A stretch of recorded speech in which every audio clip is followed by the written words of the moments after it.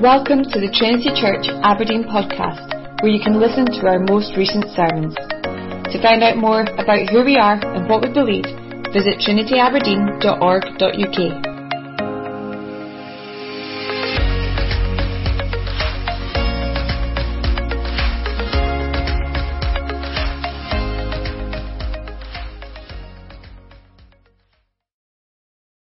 Please turn in your Bibles to 2 Peter.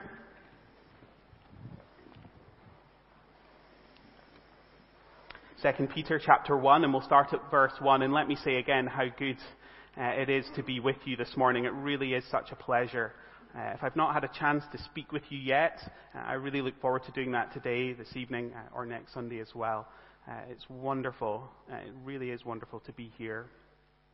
2 Peter chapter 1, and maybe what is a little bit different from what we normally do. I guess we would normally have a morning series and a Sunday evening series, but over these next two Sundays we're going to look at this letter in its entirety. So we'll look at the first part of 2 Peter this morning. We'll do some more this evening and work through it. So please do, as you're able, please do return this evening. And I hope then that this Lord's Day and next we'll get a wonderful shape of this whole letter. But for this morning, 2 Peter chapter 1. And we're going to read through verse 1 through to verse 15. So 2 Peter 1. Simeon Peter, a servant and apostle of Jesus Christ, to those who have obtained a faith of equal standing with ours by the righteousness of our God and Saviour Jesus Christ. May grace and peace be multiplied to you in the knowledge of God and of Jesus Christ our Lord. His divine power has granted to us all things that pertain to life and godliness, through the knowledge of Him who called us to His own glory and excellence, by which He has granted to us His precious and very great promises, so that through them you may become partakers of the divine nature, having escaped from the corruption that is in the world because of sinful desire. For this very reason, make every effort to supplement your faith with virtue, and virtue with knowledge, and knowledge with self-control, and self-control with steadfastness, and steadfastness with godliness, and godliness with brotherly affection, and brotherly affection with love. For if these qualities are yours and are increasing, they keep you from being ineffective or unfruitful in the knowledge of our Lord Jesus Christ. For whoever lacks these qualities is so nearsighted he is blind, having forgotten that he was cleansed from his former sins. Therefore, brothers, be all the more diligent to confirm your calling and election. For if you practice these qualities, you will never fall. For in this way there will be richly provided for you an entrance into the eternal kingdom of our Lord and Saviour Jesus Christ. Therefore I intend always to remind you of these qualities, though you know them and are established in the truth that you have. I think it right, as long as I'm in this body, to stir you up by way of reminder, since I know that the putting off of my body will be soon, as the Lord Jesus Christ made clear to me. And I will make every effort so that after my departure, you may be able at any time to recall these things. Amen. And as we turn to God's words, let me pray and ask for God's help.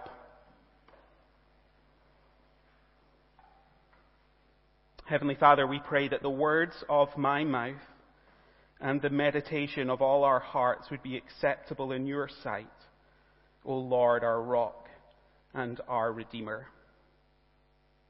It is a simple prayer that we bring, Heavenly Father, but yet it is also the most profound prayer that we bring in our hearts, because this morning we very much need you.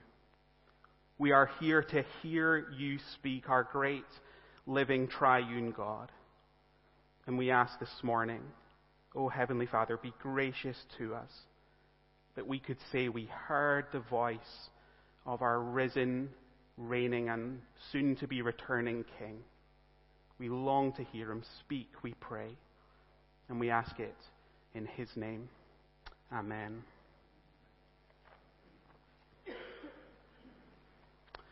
There are certain days that come to pass where the events of that day are so significant that the whole world, or most of the world, gets caught up in them.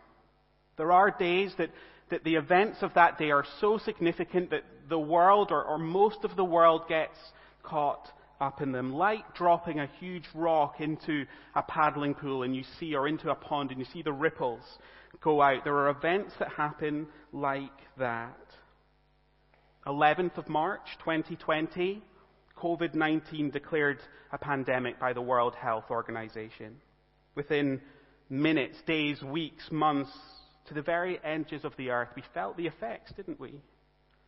September the 11th, 2001, terrorists fly planes into the Twin Towers in New York, a plane into the Pentagon. The Western world, the Middle East, felt the impact of that to come for decades.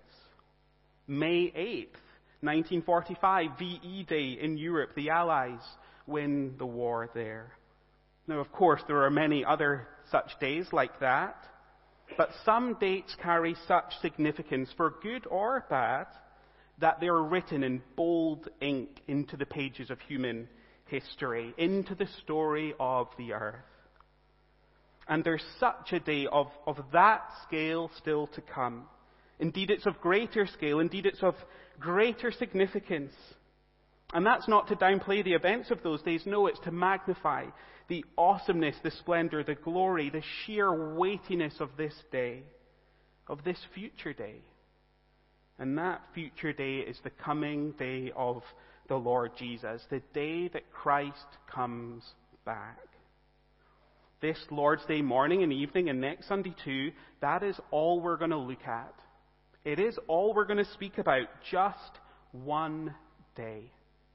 Just one event. And the reason that we're going to do that is because we're in this book of 2 Peter. And that is one of the main themes of this book. It's one of the main things that Peter wants to write, to teach these churches, is that Jesus is coming back. And he writes to these Christians saying, because we know that that day is there, here's what it means for us now. Here's the implications that are going to flow out from knowing that Christ returns. But one of the main reasons he has to write to talk about that day is because he's surrounded by people. There's people teaching these churches here that Jesus isn't coming back. They're denying the return of the King, if you like. If you have your Bibles, just turn over to chapter 3. We see this really laid out for us very clearly there. Chapter 3, verse 1, and I'll just read a few verses from there. Peter writes, "This is now the second letter I'm writing to you, beloved. In both of them I am stirring up your sincere mind by way of reminder, that you should remember the predictions of the holy prophets and the commandment of the Lord and Savior through your apostles. Knowing this, first of all, that scoffers will come in the last days with scoffing, following their own sinful desires, and they will say," and here it is, "Where is the promise of his coming? For ever since the fathers fell asleep, all things are continuing as they were from the beginning of creation." Did you see it? There's mockers, there's scoffers, there's people coming inside the church. And they're saying people have been born and people have died. They did it yesterday, they're doing it today, and they'll do it tomorrow. Christ isn't coming back. That's what they're saying. People went about their business. They're going about their business yesterday, today. Look, where is Jesus? Where is he? So in other words, all we're going to do, if you like, for these 4 services, these 2 Sundays, is sit with our eschatological diaries out. To sit with our end times diaries. We're going to pull out our iCal or Google calendars, or maybe some of us still use the Filofax. Well, we're going to get our eternal ones out, if you like. We're going to look at our diaries. For although we do not know when Christ will return, we cannot put a date on it. The fact, the truth, the reality of his return is more certain than anything that's in your calendar this morning. So this morning, all we're going to do as we walk through this and get to know this letter a little bit, we're going to do 1, 2, 3. We're just going to count to 3 this morning. And we've already done 1, so you can be encouraged by that. I've come all the way from America, so it's got to be a little bit longer, right? We've done 1. What is the main theme? He wants to teach them Jesus is coming. That's the main theme. That's all we're going to do, is we're going to look at that one day and how Peter teaches them all about what that means. So that's 1. Okay, we now move on to 2. There are 2 things going on in the life of this church that we need to know in order to get under the skin of this book. Kind of 2 parts of the context that are going to help us to understand. And we need that, don't they? I was in Heathrow yesterday. It was very, very busy. But as soon as you kind of understand the context, they're super understaffed. There's the Jubilee going on. You're like, okay, we can all be a little more patient here. We can kind of cope. But the context helps. This is why it's like that. And we need to know 2 things about that for this letter of 2 Peter. So, what are those 2 things? 1, not only is there false teaching going on about Christ's return, it's leading to other false teaching. In this book, Peter has to go out his way to address false teaching. Now, as I say, we've already seen it. They're saying that Jesus isn't coming, but that's leading to other false teaching and false living. There's people in teaching the churches here that are saying bad stuff, and they're doing bad stuff, sinful stuff, living sinful lives. Again, just look at chapter 2. It's going to be helpful to have your paper copies here. Chapter 2, verse 1. What does Peter say in chapter 2, verse 1? But false prophets also arose among the people, just as there will be false teachers among you, who will secretly bring in destructive heresies, even denying the master who bought them, bringing upon themselves swift destruction. And many will follow in their sensuality, because of the way of the truth will be blasphemed. And in their greed they will exploit you with false words. Their condemnation is from long ago. It is not idle, and their destruction is not asleep. Did you see it there right at the start? There's false prophets. As there was false prophets in the Old Testament, so there will be false prophets among you. That's what he's saying. That's what he's saying. To use other Bible language, he's saying there's wolves among the sheep. There is wolves among the sheep. And they disguise themselves, don't they, by looking like sheep, by sounding like sheep.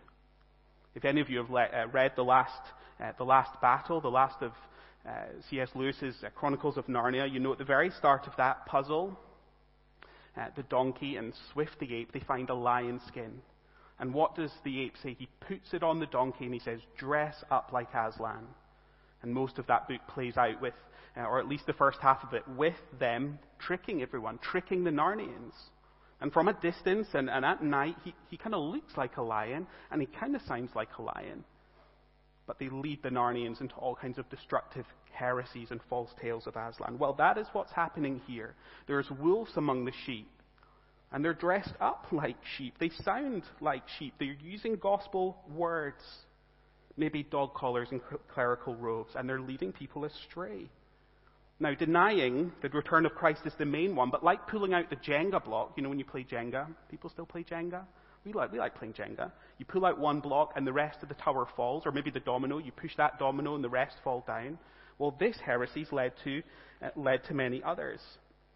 In chapter 3, we just saw there, they say the king isn't coming. And because the king isn't coming, they deny that there's judgment. That's the second one. Chapter 2 is all about that. They deny that there's any judgment when you die. Then, tonight, we're going to look at the fact that they say, well, look, it's all just made up.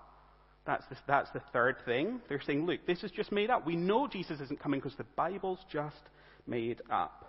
It was a kind of once upon a time in a galaxy far, far away kind of a story. And the last thing they say then is because of all those things we can live as we please.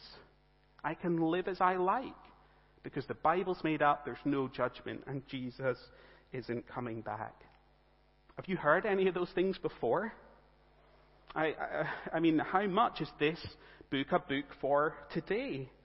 Those things are being doubted and questioned and asked by people all around us in this world. Perhaps even some of us this morning have questions like that. And Peter writes to counter it all. He said, no, Jesus is coming. When he comes, there will be judgment. We know because we can trust the Bible. And because that date's in our diary, it changes how we live today. And so each one of our services, we're just going to answer one of those questions. How do we prepare for that day? How does that day affect today? Tonight, we're going to think, can we be sure? Can we know that Christ is coming? Next Sunday, we'll look at judgment and what we're waiting for. So we'll answer each one of those things. That's what Peter is setting out here. To try and illustrate it, imagine tenants renting a house. Now, I need to put a disclosure here. We have tenants in a house here. I think some of them have or might come to the church. If there's tenants for our house here, this is not a go at you guys, right? So or if you know our tenants in our house, or it's just not related to them, okay? But imagine tenants are in a house, okay? And I know some of you here have flats and things that you rent out. How they live, how they treat that house will depend so much on what they think about the landlord. Is the landlord someone I can trust? Is he going to come back and inspect the house? Is he going to see how we've looked after it? They've emailed me to say they're coming, but do I believe those words? You see, if you don't think the landlord is coming, over time you're likely to treat the house kind of worse and worse if you don't have respect or love or look well upon the landlord. I can't trust his words.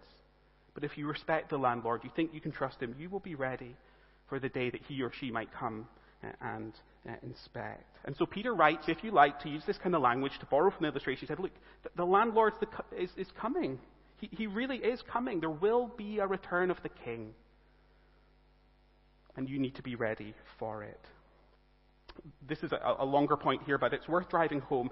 With all these different voices going on, these Christians then are feeling the heat of it. These are Christians who are going well. Peter's not having... he's only got good things to say about the Christians, but he's got very strong things to say about the false teachers. But it's destabilizing. It's hard for these Christians. And so look to the very end of the letter with me in 3:17. 3:17. This wraps up Peter's kind of aim for them right at the end. What does he want to do? He says, you therefore, beloved. You see, beloved, he loves these people. Knowing this beforehand, take care you're not carried away with the error of lawless people and lose your own stability. Don't be carried away. Don't go down that road. Don't be called off the pilgrim's highway. But verse 18, but grow in the grace and knowledge of our Lord and Savior, Jesus Christ. He's saying, don't go that way. Don't listen to them. Grow in the grace and knowledge of Jesus Christ. He's saying, I want you to know God. I want you to grow in knowing God. And part of that is knowing that Jesus is coming back. And so let me ask you this morning, do you know God?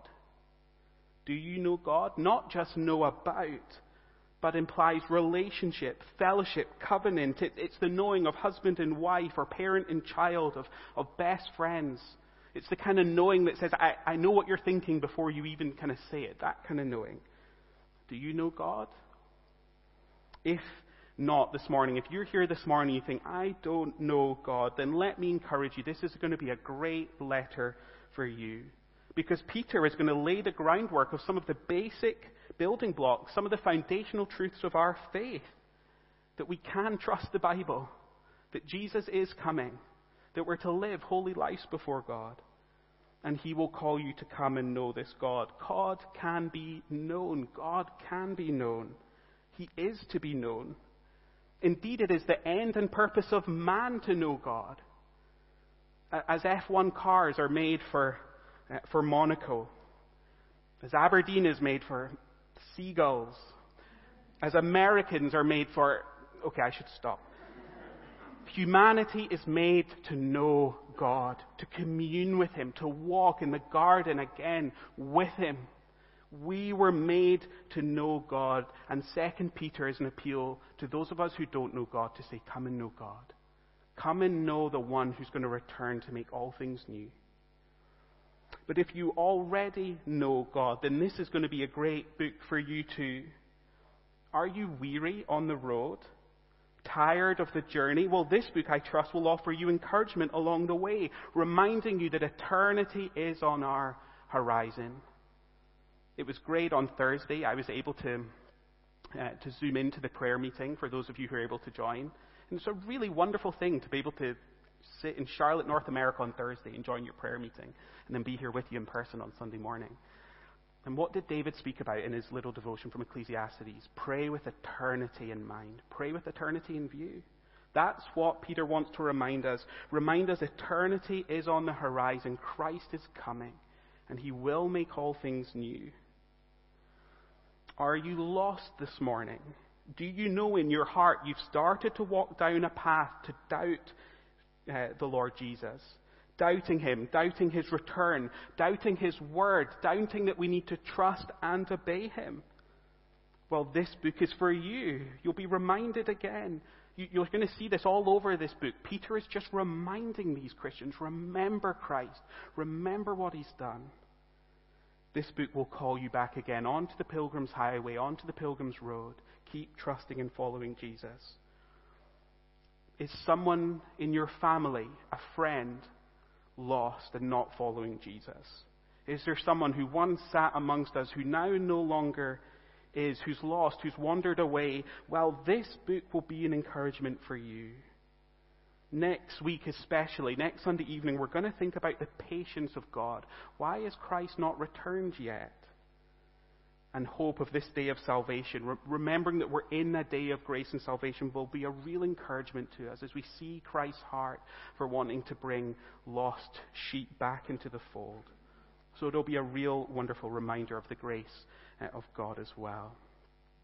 So we said 1, 2, 3. Jesus is coming. There's two things. One, there's lots of false teaching that needs addressed, and we're going to catch the mood of that as we go, because Peter goes after these false teachers. The second thing, very briefly, is that Peter is going to die. We just read that in our reading at the start, chapter 1, verses 12 to 15. You can see it there. I won't read it again, but Peter says, I'm going to cast off the body.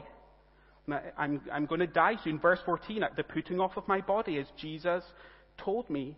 Verse 15, you need to remember these things so that after my departure, you can remind them. Do you remember at the end of John's Gospel, after Peter is restored, Jesus tells him how he's going to die.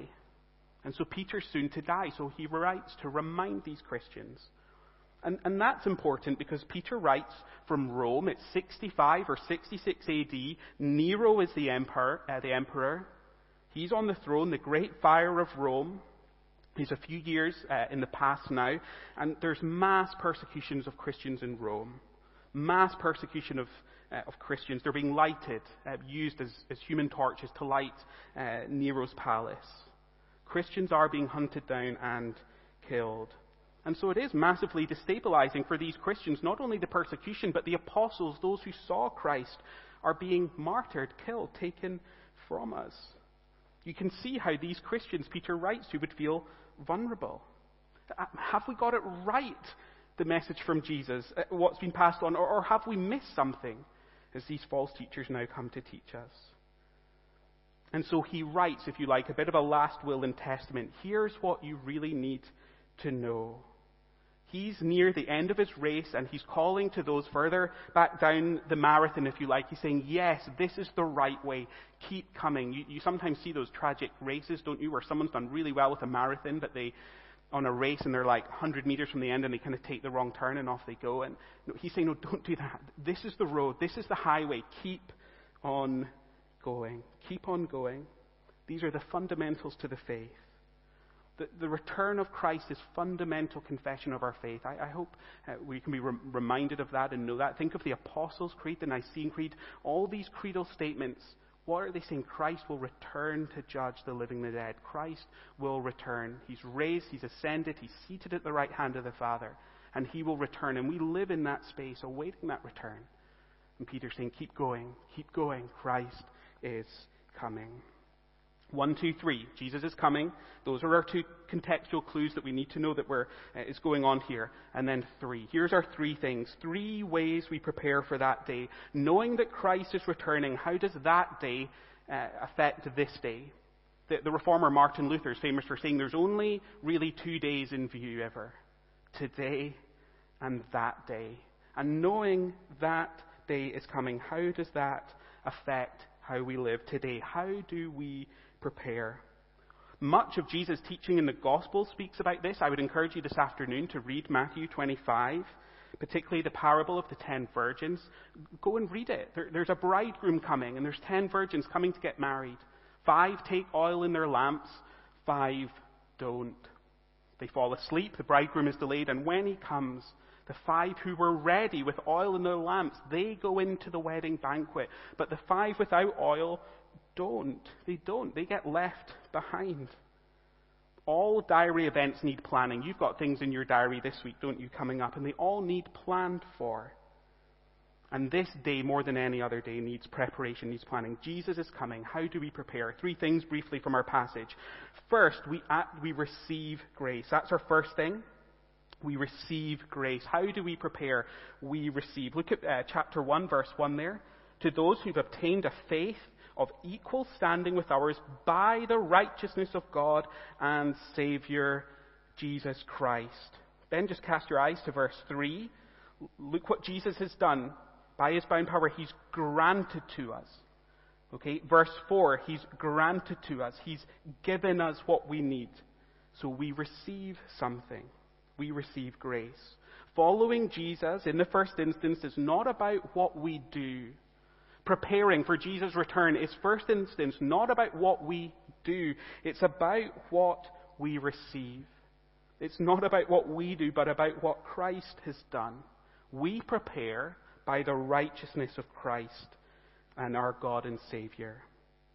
Peter then gives them, before a call to action, it's a call to believe, to receive Christ. That's what they need to do. They are Christians and they stand in there. So if I can put it kind of provocatively, the first thing Peter says, you prepare for Christ's coming by doing nothing. By doing nothing. You receive what Jesus has done as your Savior. You trust him. And you trust in all that he has done. Do you see some of the language there in verse 4? It can feel a little tricky. So that by them you may become partakers of the divine nature, having escaped for the corruption that's in the world. These Christians hear that language is tricky, but it's not saying they're somehow divine. It's not saying that at all. It's just saying they're now in Christ and no longer in Adam. They've escaped the corruption of the sinful nature, and they are now in Christ. They bear a new name, and they get that name, verse 1, by Christ's righteousness being given to them. Remember, Christ does not just take your sins when he died on the cross. His saving work isn't just to take your sins, but it's to give you his righteousness. He's clothed you in it. He is your Lord and Savior. Peter, all the time here, look at the language of how he describes Jesus throughout this book. He is your Savior, your Savior, your Savior, your Savior. And so the first way we prepare is finding ourselves hidden in Christ, which is all a work of Christ. So much of the Christian life, friends, is actively remembering who we are and what Christ has done for us. Last year, along with Joshua, I read a series of books called The Wingfeather Saga by an American singer and author, I guess, Andrew Peterson. And one of the children in the book is called Calmer Wingfeather. Now, there's a tiny bit of a spoiler alert here, I'm sorry, but it's just going to be done. This child is called Calmer Wingfeather, and he's having a tough time, okay? We can't really do the backstory here, but he's at school, and he's having a really tough time. And as he's heading off to school in the morning, when he's having these really tough days, and I'm sure mums here have done similar things to what this mum does in this story. She takes him before he goes into school and she says, "Son, remember who you are. Remember who you are. You're Calmer Wingfeather, son of Esben Wingfeather, High King of Anaria." The dying apostle here says, remember who you are. Remember who you are and the faith you've received in Christ. How precious do you think that was for Peter to recall that? What did Peter do? Denied Christ at the end.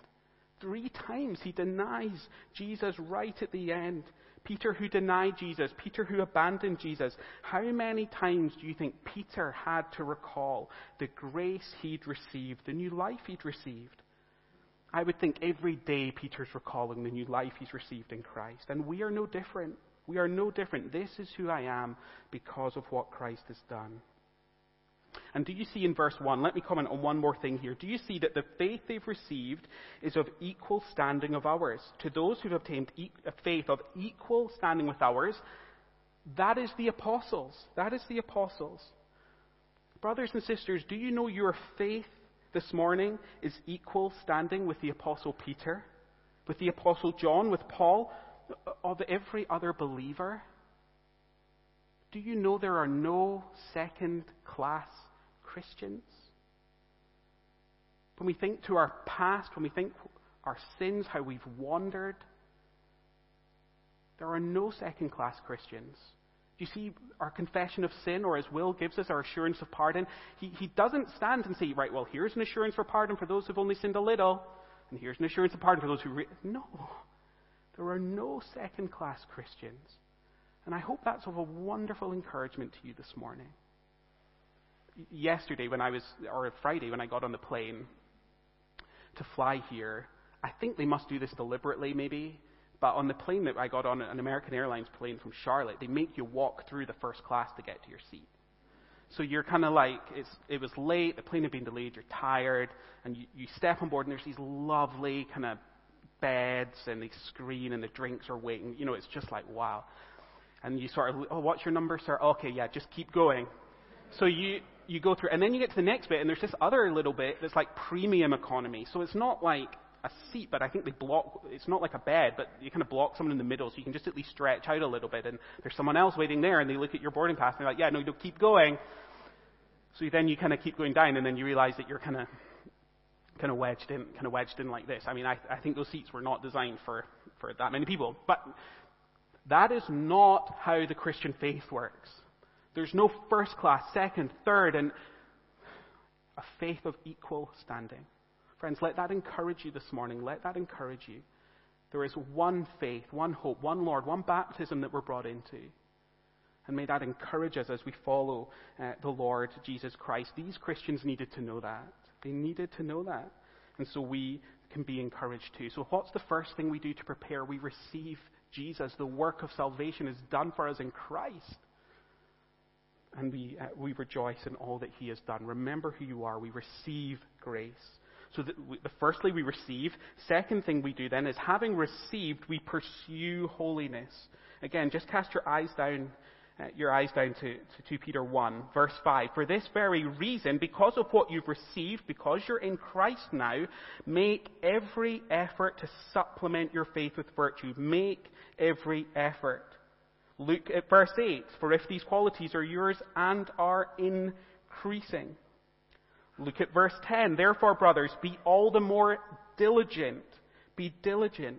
Make every effort. Be diligent. Work. Having received something, we now pursue something. We pursue holiness. We receive grace, and second, we pursue holiness. Because Christ is coming, we pursue holy lives. I won't take time to read it, but if you look at chapter 3, 11 to 14, he makes the same point. Chapter 3, 11 to 14, you can look at it later. He makes the same point. Because Christ is coming, we live holy lives. And this language is all over the Bible.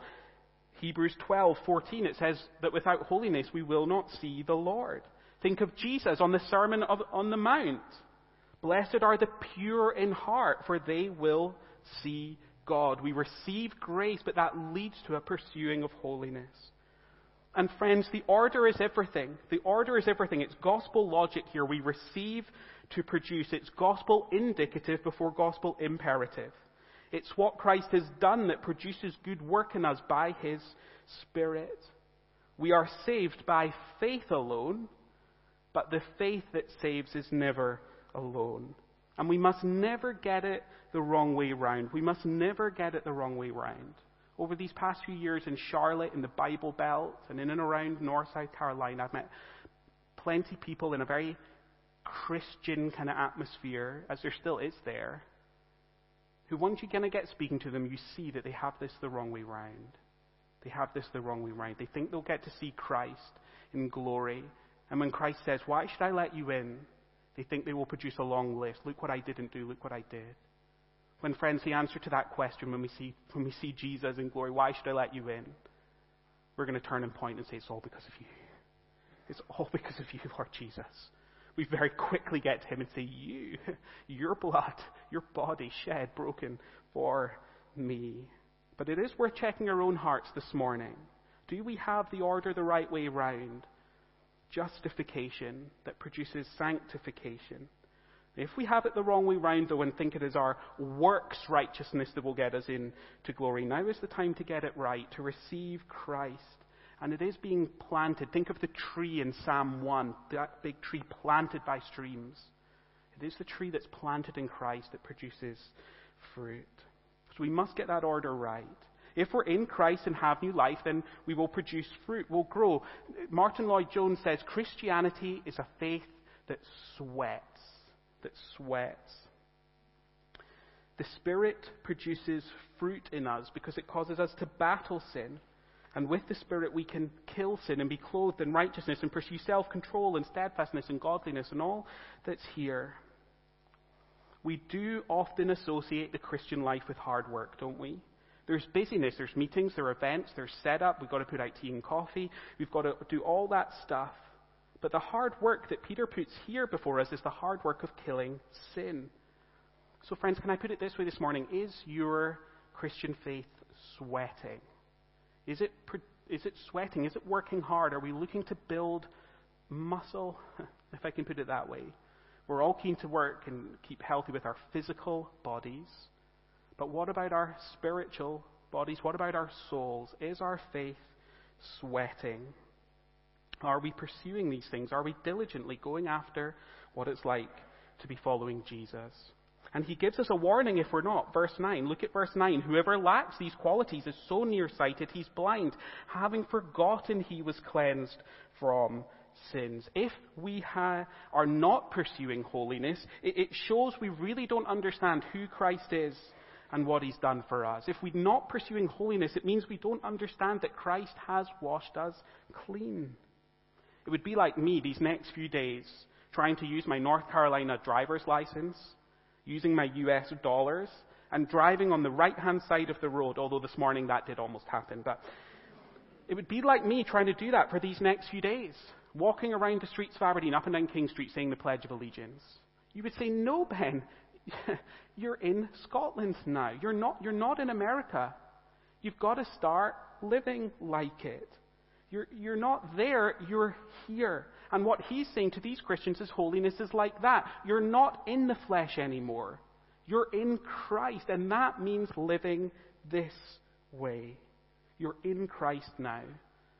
So friends, let me remind you, there is no standing still in the Christian life. There is no standing still. There's two directions. We're pursuing Christ in holiness, or sin will be slipping in. We're going after Christ or going away from him. Our affections are filled with the glory of the gospel and latched onto Christ, or they are turned towards the world. Now, friends, the road is bumpy. Of all people, Peter knows that. Look how the last few days of Jesus' life were there for him. The road is bumpy. We stumble, we fall. But it's the direction that's important. Am I pursuing following Jesus? But there is danger if there's no wrestling. If there's no wrestling, no effort, no diligence, no longing to be like Christ, we have to ask ourselves, why? Why do I not want to be like my Savior? Let me put it one more way before moving to our last point. Holiness is being fitted for heaven. It's being readied for our eternal home. Do you know the Christmas song, Away in a Manger? One of the most striking things about being in America is they sing some songs to different tunes, but not just like some average, like your Christmas songs, that like you're like, this is so fixed, it's like immutable, and you stand up and you're ready to sing out, and one of them is Away in a Manger. You sing it to a different tune, and you're like, oh no, hang on. It really takes you by shock. Away in a Manger, you know the song? What's one of the lines there? Right at the end, I think it's in the third verse. Fit me for heaven to be with you there. That is part of that hymn, that long, isn't it? That is holiness. Fit me for heaven. I want to be like Jesus because I'm going to spend eternity looking at him face to face, being with him and his people. And that's how we get ready for that day, for his return and our seeing for him, receiving his grace and pursuing holiness, looking to home and saying, I want to be ready for that. I'm going to strive after holiness, that I look like Jesus and enjoy Jesus and show Jesus to the world. I will want to be holy because Christ is holy. Is your faith sweating? That's number 2. So let's go to number 3. We receive grace and salvation. We pursue holiness. And lastly, then we're assured that Christ will lead us home. We're assured Christ will lead us home. That's verses sort of the end of 10b and 11. Receive Christ, walk in his ways, and you will make it home. Verse 11, for in this way there will be provided for you an entrance into the eternal kingdom of our Lord and Savior, Jesus Christ. Not in our own strength, but because of Christ's Spirit and because of his promises and all that he's given us, verses 3 and 4, we will make it home. Christ has promised never to leave us or forsake us, and if we've received him and walk in his ways, then we can look forward to entrance to the eternal kingdom. The image here that he has at the end is that of a crown that awaits the marathon runner as they cross the line. The medal that's placed around the neck of a soccer player as they win the World Cup, or football player. A medal that's placed around the neck of a football player as they win the World Cup. I'm really sorry. We can't say soccer here. As they put a medal around the neck of a sports player, an athlete, as they win a tournament. Pursuing Christ, receiving his grace, then awaits before us heaven, the hope of heaven. Perhaps the old hymn, Trust and Obey, will help us with what he's saying right at the end. Do you remember that old hymn? It pulls all the threads together. Trust and obey, for there's no other way to be happy in Jesus than to trust and obey. And that's his point at the end. Trusting Jesus, obeying Jesus, and we will be happy in him. Heaven will be before our eyes, and we will know that we will be provided an entrance in to glory. So friends, if you're weary this morning, if you're tired, feeling battered and bruised this morning by life, then let Peter hold this great hope of heaven before your eyes. Jesus provides for you an entrance into his eternal home if we're clothed in his righteousness. He's waiting. He's at the finish line ready to crown you. So keep trusting him. Put Christ, put heaven before your eyes, remembering all that he's done. Keep going after him.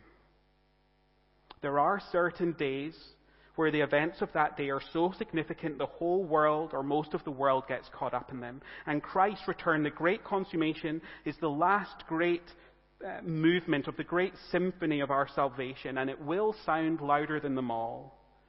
And so, friends, let me leave you with this. Are you ready? Are you prepared? Am I prepared? Are we growing in knowledge of God, of the one with whom we'll spend eternity?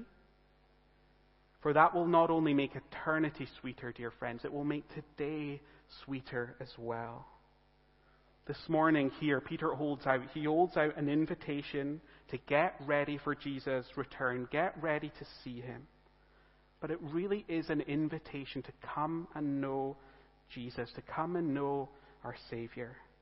And so Jesus holds himself out to you this morning and says, come to me, follow me, know me.